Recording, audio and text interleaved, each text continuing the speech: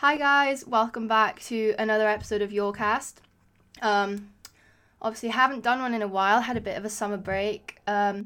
Since the last episode, there's been a bit of change around. We had, the Politics Society had its EGM, and our old host Charlie has moved to Paris to do his year abroad, and we have a new host on with us. Everyone say hi to Adam.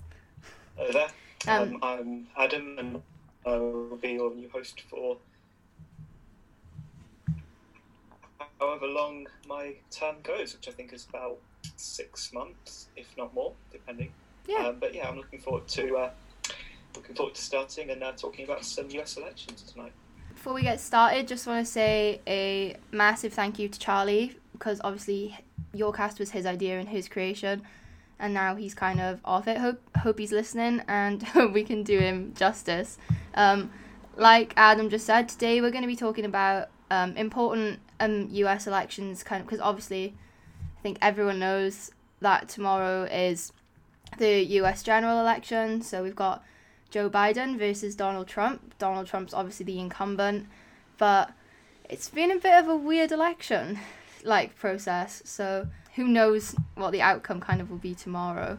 But we've got a few elections that we're going to look at. So we've got the 1968 election, the 2000 election, and then the 2008 election, because they were all kind of unconventional elections. Well, I'd say all elections are kind of unconventional elections, definitely. But those on particular ones.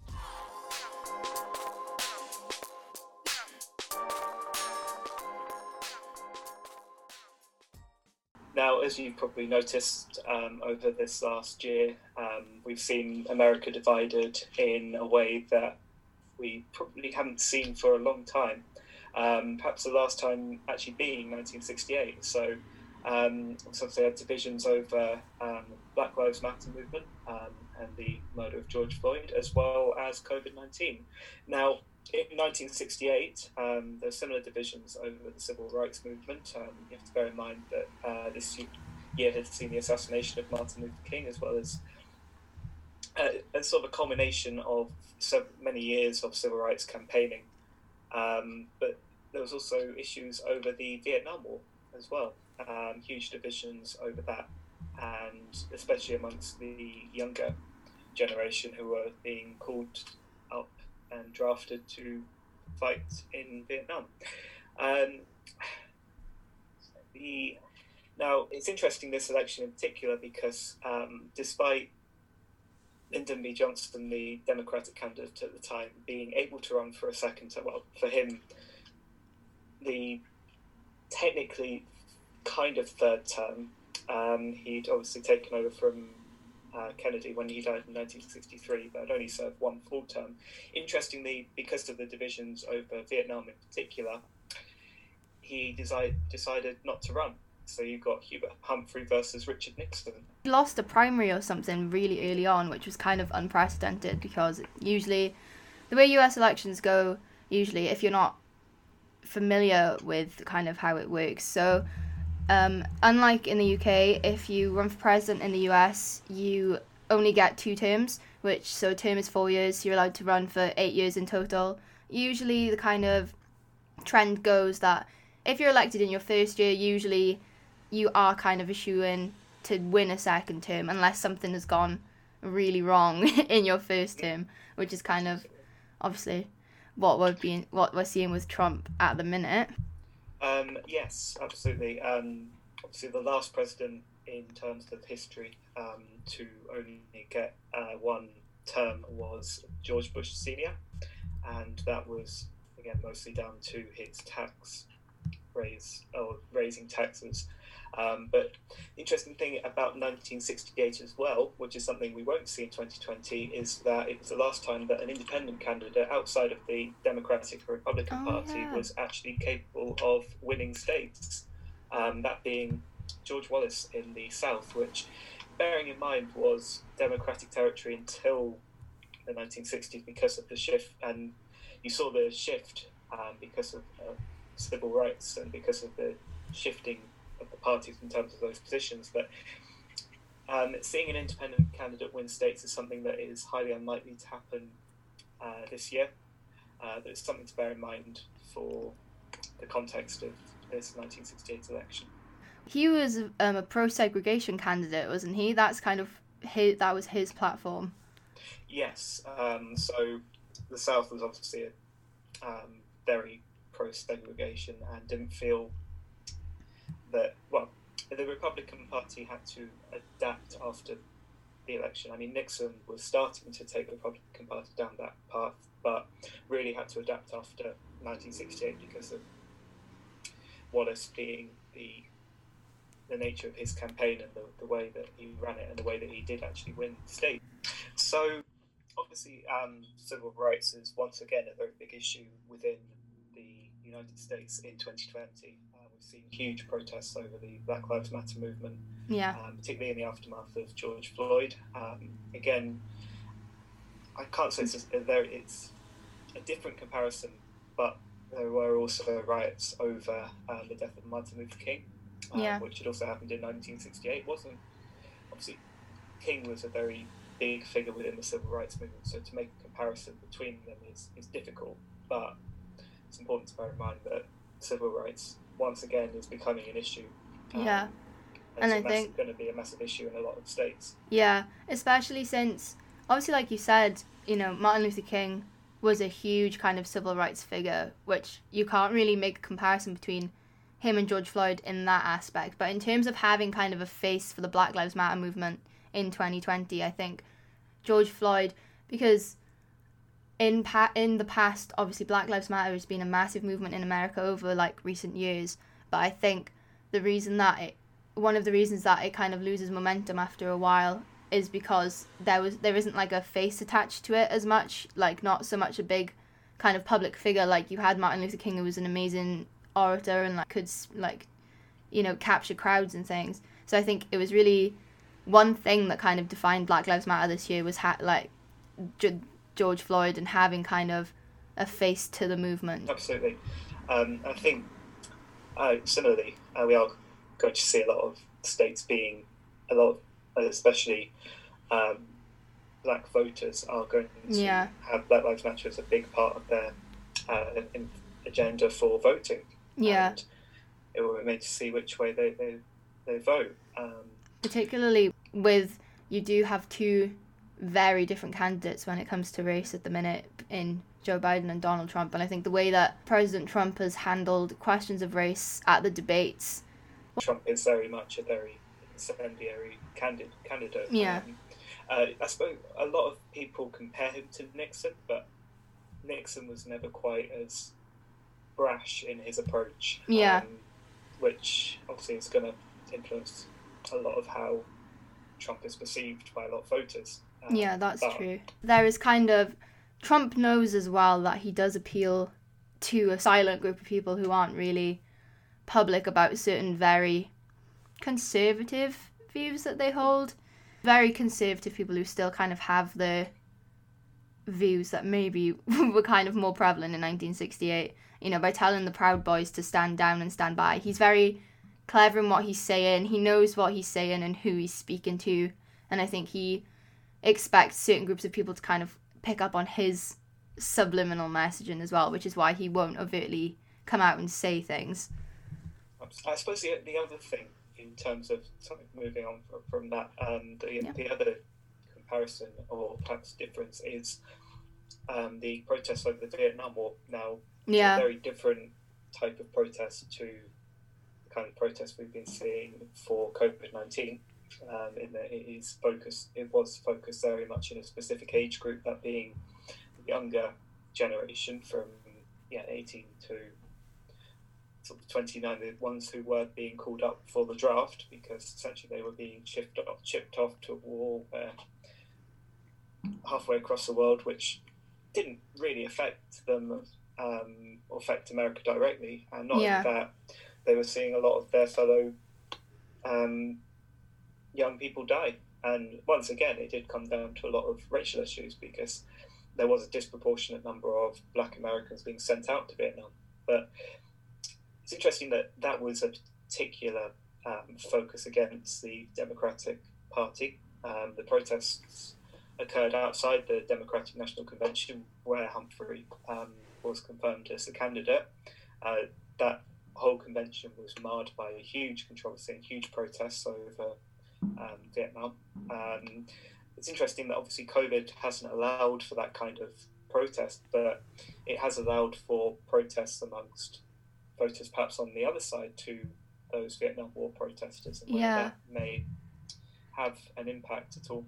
COVID has definitely become, I think, a really kind of partisan issue. It's gone kind of beyond the realm of just a public health issue, and like you see it's become more of a freedom issue, and people, instead of associating it with health, it's kind of become a human rights issue, I say in air quotation marks, because you've got a lot of people who tend to be more on the Republican side who are protesting against lockdowns, mask wearing, stuff that I think, like you said, it's just funny that even now, because in 1968 you had those protests, and those are kind of mirrored in 2020 over something that's like completely different, but it's like something that a public health crisis in the time of an election has kind of been used to be a partisan issue, because it's like if you are, I think, abiding by COVID laws associated with being more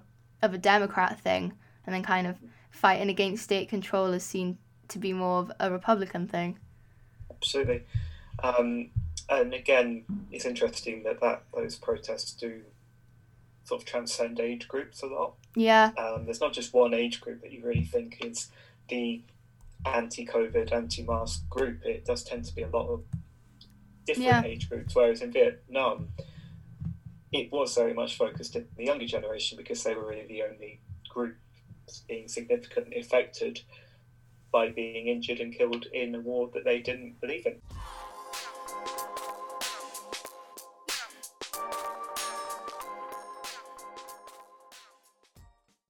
The 2000 election has set a precedent that perhaps will become very significant come the aftermath of this election, which is the landmark court case Bush v. Gore.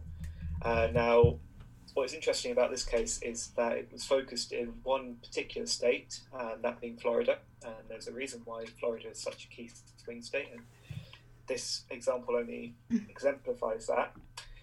6 million votes were cast in Florida, and Bush's lead was only 327 votes, which might sound like a lot of people, and is a lot of people, but in the context of 6 million, that's a very, very small lead, and almost a fractional error. So,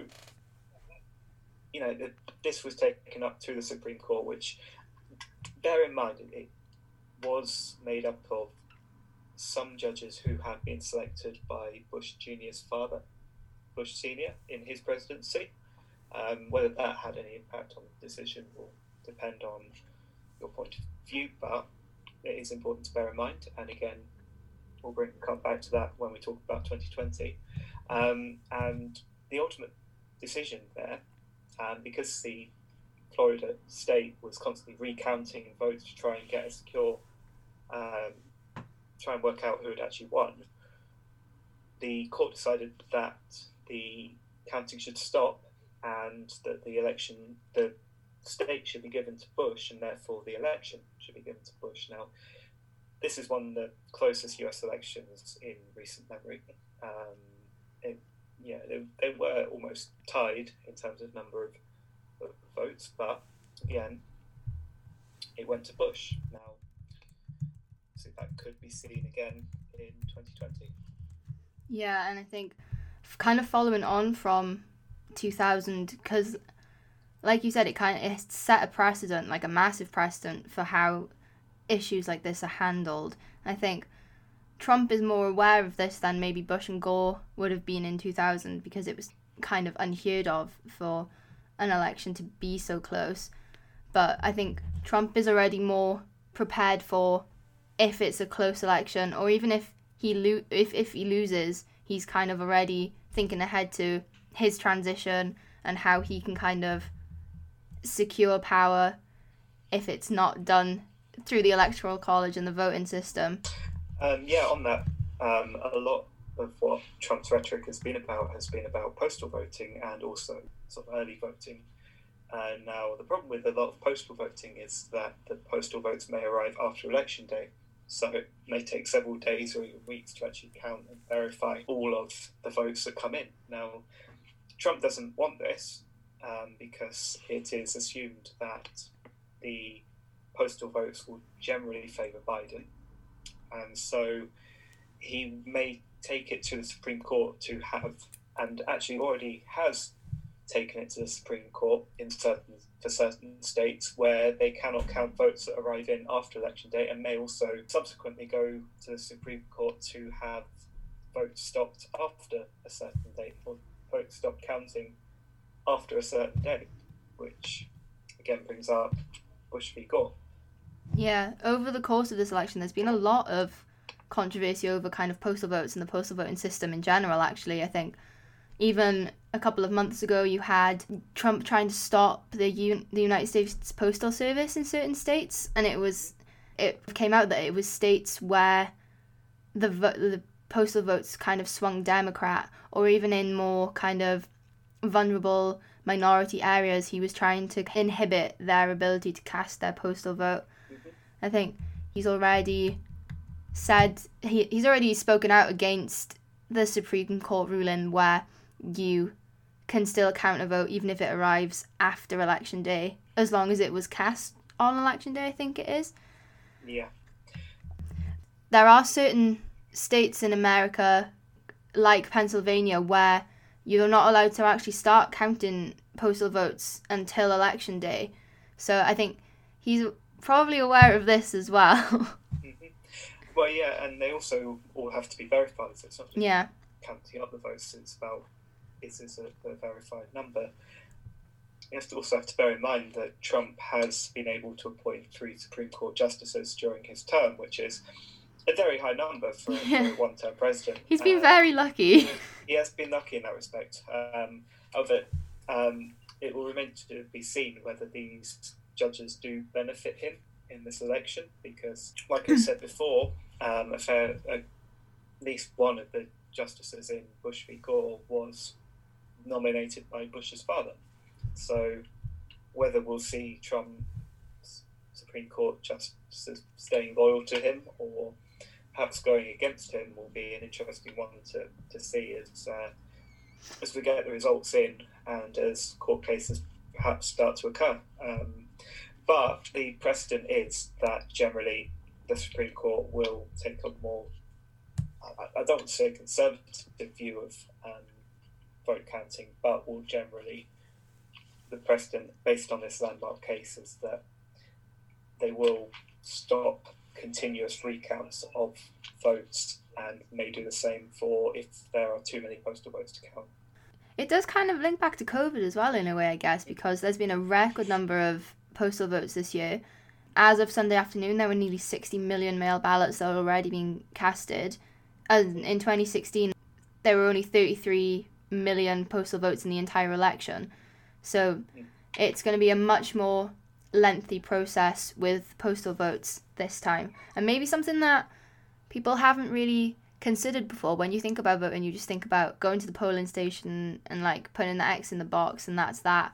I think postal votes this year could have much more of an influence than we think, especially because, like you said earlier, there is kind of an association between postal voting and voting Democrat. Well, it again comes down to what you were saying earlier about the belief in the severity of COVID. Now, people who generally take COVID seriously don't really want to be queuing up for hours at a polling station and then going into a crowded polling station and touching the booths that had been touched by however many people before. So yeah, they generally may well avoid those stations and instead vote in a way that's COVID secure. Again, there's also people who are vulnerable who don't want to be doing the same thing. And don't want to be putting themselves at risk of COVID, but still want to engage in the democratic process. And obviously, generally, considering the rhetoric of both Trump and Biden, it may well go Biden because his rhetoric has been more serious towards COVID. So those who are taking COVID very seriously and not wanting to go to a polling station are unlikely to vote for the president who hasn't been taking COVID as seriously as perhaps they'd hoped he would. Not to get too political on that point, but I don't think it's too political to say that Biden's probably being more careful with COVID than Trump is. Oh, well, no, definitely. I think Biden is definitely taking a more COVID cautious position, whereas, well, we watched one of Trump's rallies the other day, which the fact that there's even an in-person rally happening where you've got thousands of people stood next to each other highlights your stance on COVID. You've got like thousands of people standing shoulder to shoulder, like next to a president who's saying, oh, you know, America has its peaks like Europe has its peaks, and it's like you see kind of the devastation that's happening because of COVID literally across Europe now, like with the second wave. So I think for him to kind of stand there and say, oh, you know, it'll be fine, I don't think it really resonates with a lot of Americans who are looking out and seeing what's happening in the wider world. Because I think it's the same as, you know, with us. I think European countries, where the world is watching each other, and, you know, we're watching America, we're seeing how America's handling it, and I think, yeah, like you said, a lot of people who are taking COVID more seriously aren't necessarily going to rush out to stand for hours to cast their ballot. No, and again, it may also come down to certain fears of voter suppression. Now, unfortunately, what you see in certain states is the very limited numbers of polling stations and very limited numbers of avenues by which people can vote. Now, again, people can postal vote, then they know that their vote is theoretically going to get in and is going to be counted. So they will take that as an option. Again, not to labour on the political point, but it does tend to be in areas of high minority ethnic groups where these suppression tactics take place. Now, it's just that's a statistical thing. That's just a sad fact. Point. Yeah. So again, probably more likely to vote for Biden than Trump, who has issued rather, as you said before, incendiary rhetoric towards those who are anti-BLM or anti the movement. I think certain political beliefs that you think are unrelated, so for example, like Black Lives Matter and like COVID, you think they're unrelated, but then there's kind of a certain theme that runs through all of them. So if you think a certain way about one thing, you're probably going to think a certain way about another thing, even if they two seem completely unrelated. Absolutely, and it's very telling that obviously these two issues have been the main issues within the debates and within the campaign rallies that both Trump and Biden have run. I don't think you can't listen to a single rally that Trump or Biden have done, or any kind of campaign event that they've done, without hearing about either COVID or Black Lives Matter. And there's a reason for that, because they are so significant to the political discourse that's taking place in America at the moment, and ultimately it's what is going to really incentivize voters to go out and vote, whether for Trump or for Biden. Yeah, even people who have never voted before or kind of feel disenchanted by the voting system in general, particularly in 2016, because I think 2016 was probably a bit of a lackluster election when you've got Hillary Clinton versus Trump. You kind of view Clinton as more of just kind of a centrist Democrat, not so much, she was never planning on bringing about radical change. Something like this that has happened, obviously a pandemic, it's kind of made everyone's everyday lives political. It might not have affected people before, but now, you know, even when it comes to like lockdowns and restrictions, you're seeing government in your everyday life. So now you're kind of more switched on and thinking, oh well, if this is going to be impacting me so much, who do I want in control, and who do I think is going to have the best handle on this? And everyone has a different opinion, like depending on how they want the country to be run, because everyone has completely conflicting views on how a country should be operating in COVID era. Absolutely, and I think that's the perfect segue to go on to talk about the final election that we want to talk about tonight, which is the 2008 election.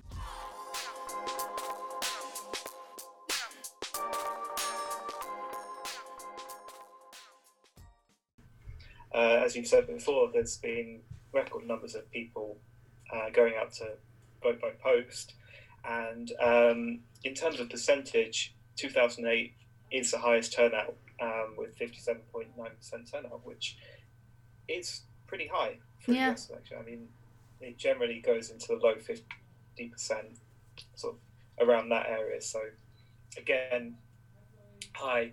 And again, draws into something that you were talking about earlier about people being incentivized to vote, except perhaps it's a little bit different this time because you're not necessarily being incentivized to vote for someone, but rather against someone. That's definitely very true. I think I read in The Guardian earlier that McDonald, who oversees the US Elections Project, he's predicted a 65% turnout, which is huge, especially when you consider usually elections are in the low 50s, and 57.9 turnout was like a record high. Texas and Hawaii have already, just from postal votes alone and early voting, they've seen more votes cast than they did through their entire election in 2016.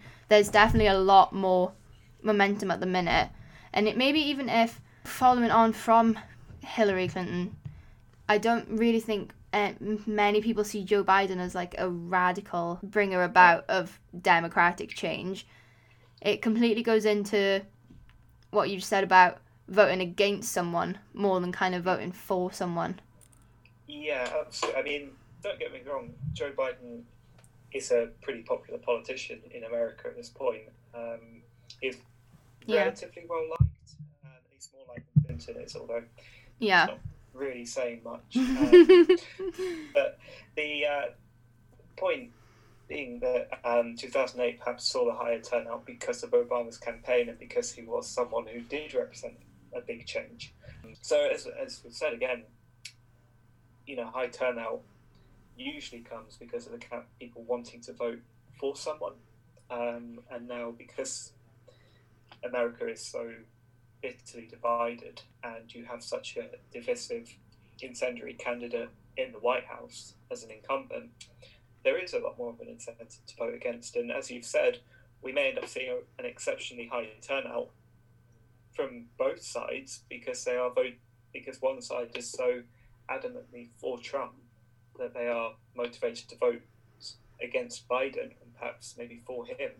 On the other side, people who are so adamantly against Trump who maybe aren't as motivated so much to vote Biden, but as much to get Trump out of office, which is an interesting dynamic, which, isn't quite interesting to see considering perhaps if we look at polls for 2020, the candidate that is unpopular is more likely to have people who want to vote for him rather than vote against the other candidate, which is different on the other side. Yeah, that's one thing that's always so interesting about Trump is that even if he is the more unpopular candidate, he's got such fierce support from, the kind of support that he's got is very strong.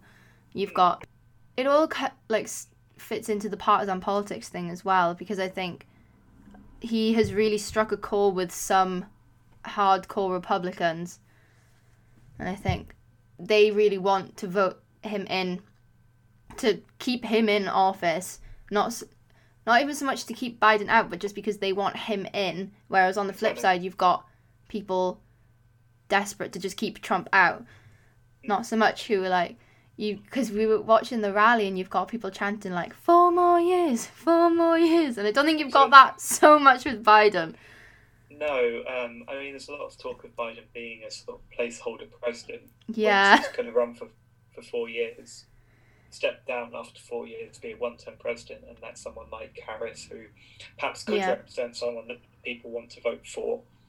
But again, it's interesting that the more popular candidate arguably has less people who are voting for him rather than against Trump. Whereas for Trump, arguably you have more people voting for him than against Biden, although obviously voting against Biden is a big part of it and a big part of his rhetoric, especially in a lot of the debates and campaigns. His focus on Biden being sort of the ploy of the radical left, again, is deeply stoking divisions, but somehow I doubt that a lot of the people who voted Trump wouldn't have voted for him if he hadn't used that rhetoric. That's what true. I mean? I don't think it's too outrageous to say that Biden isn't a very kind of radical character at all. He is not a representative of this radical left that Trump has been perpetrating. I think, his policies are kind of just standard democratic policies. Even, when it comes to stuff like healthcare, he's not proposing, universal healthcare. He's not like trying to make the healthcare system free. He's just trying to make it more affordable. It's nothing that would blow anyone out of the water. No. Like radical-wise. So I think, like you said, despite this, he's been very good at kind of making him this figure of like the radical left. And if you vote for Joe Biden, he's going to shut the country down because that's what the radical left want to do with COVID. They want to send the country into economic collapse and decline. And I think it will be exceptionally interesting to watch the results on, tomorrow. For us, tomorrow night. For you, maybe, probably tonight, whenever this gets out. But maybe by the time this is up, voting probably will be done. Yeah, you may well know the result before we do. But I think it has been interesting to talk about elections that perhaps set precedent for certain aspects of what we might see for us tomorrow night. For you, maybe you've already seen it, but or you may be looking forward to seeing it tonight. It depends, again. But I think no matter what happens tomorrow, no matter which way the vote goes, the same as kind of happens with all US elections, and maybe this is part of because the fact that when you get elected, you don't, you get inaugurated in January, so there's still kind of a space of time in between like November and January. I don't know if that kind of helps keep it like current, but I think you still kind of hear more about the elections more than in the UK, where it's like you have the election and then you're pretty much the Prime Minister, the day after you move into number 10. So I think no matter what happens tomorrow, this is it's definitely not going to be, Trump won or, Biden won. That's it. Like, let's go to bed. That'll actually be really interesting to see if it gets to a point tomorrow where he has enough. And because he's already said that as soon as the election's over, he's going to get lawyers involved and he's going to literally try and stop the counting of votes. So whether that'll happen, I think. But yeah, I think when you think about the elections that are perhaps not as interesting, you think about it's when the incumbent is trying again. Yeah. But this time it's so much different, and I think that speaks very much to Trump as a candidate. And how his kind of 4 years have been. Mm-hmm. I think as well, a lot of people maybe who either didn't vote in 2016 or who didn't really care as much in the run-up when it was Clinton versus Trump have now kind of spent the past 4 years waiting for this moment where they can vote him out. Mm-hmm. Absolutely. I mean, you only had to look on an inauguration day where people started to do countdown clocks, and that countdown clock is now down to one night, essentially. This is a culmination for a lot of people of something that they've been, like you said, been waiting for so long. And it will be an explosive night. Or it's been a really boring night and we're just completely wrong about it all. But I hope not. I'll make this whole thing a bit pointless. Yeah. I don't want to record a podcast and I just find out, it's kind of boring. Got a bit bored once Florida came in. So that's it from us for this episode. Thank you everyone for listening. Stay tuned. We'll be back in a couple of weeks with another one. And I was going to say happy voting, then I realised probably nobody who listens to this is going to be voting, but happy election day. It's always a good one. And I honestly think it is a bit of a British thing, being really interested in how America works in general. It's just a massive concept to us. Oh yeah. Happy election night. If you're staying up to listen to it, hopefully you're listening to us alongside it, or before or after or whenever you're listening to us. Are you going to stay up and watch it, Adam? Absolutely. And I suppose it might be a pointless plug, but Paul Sokar running the election pundit panel. I'm not on it.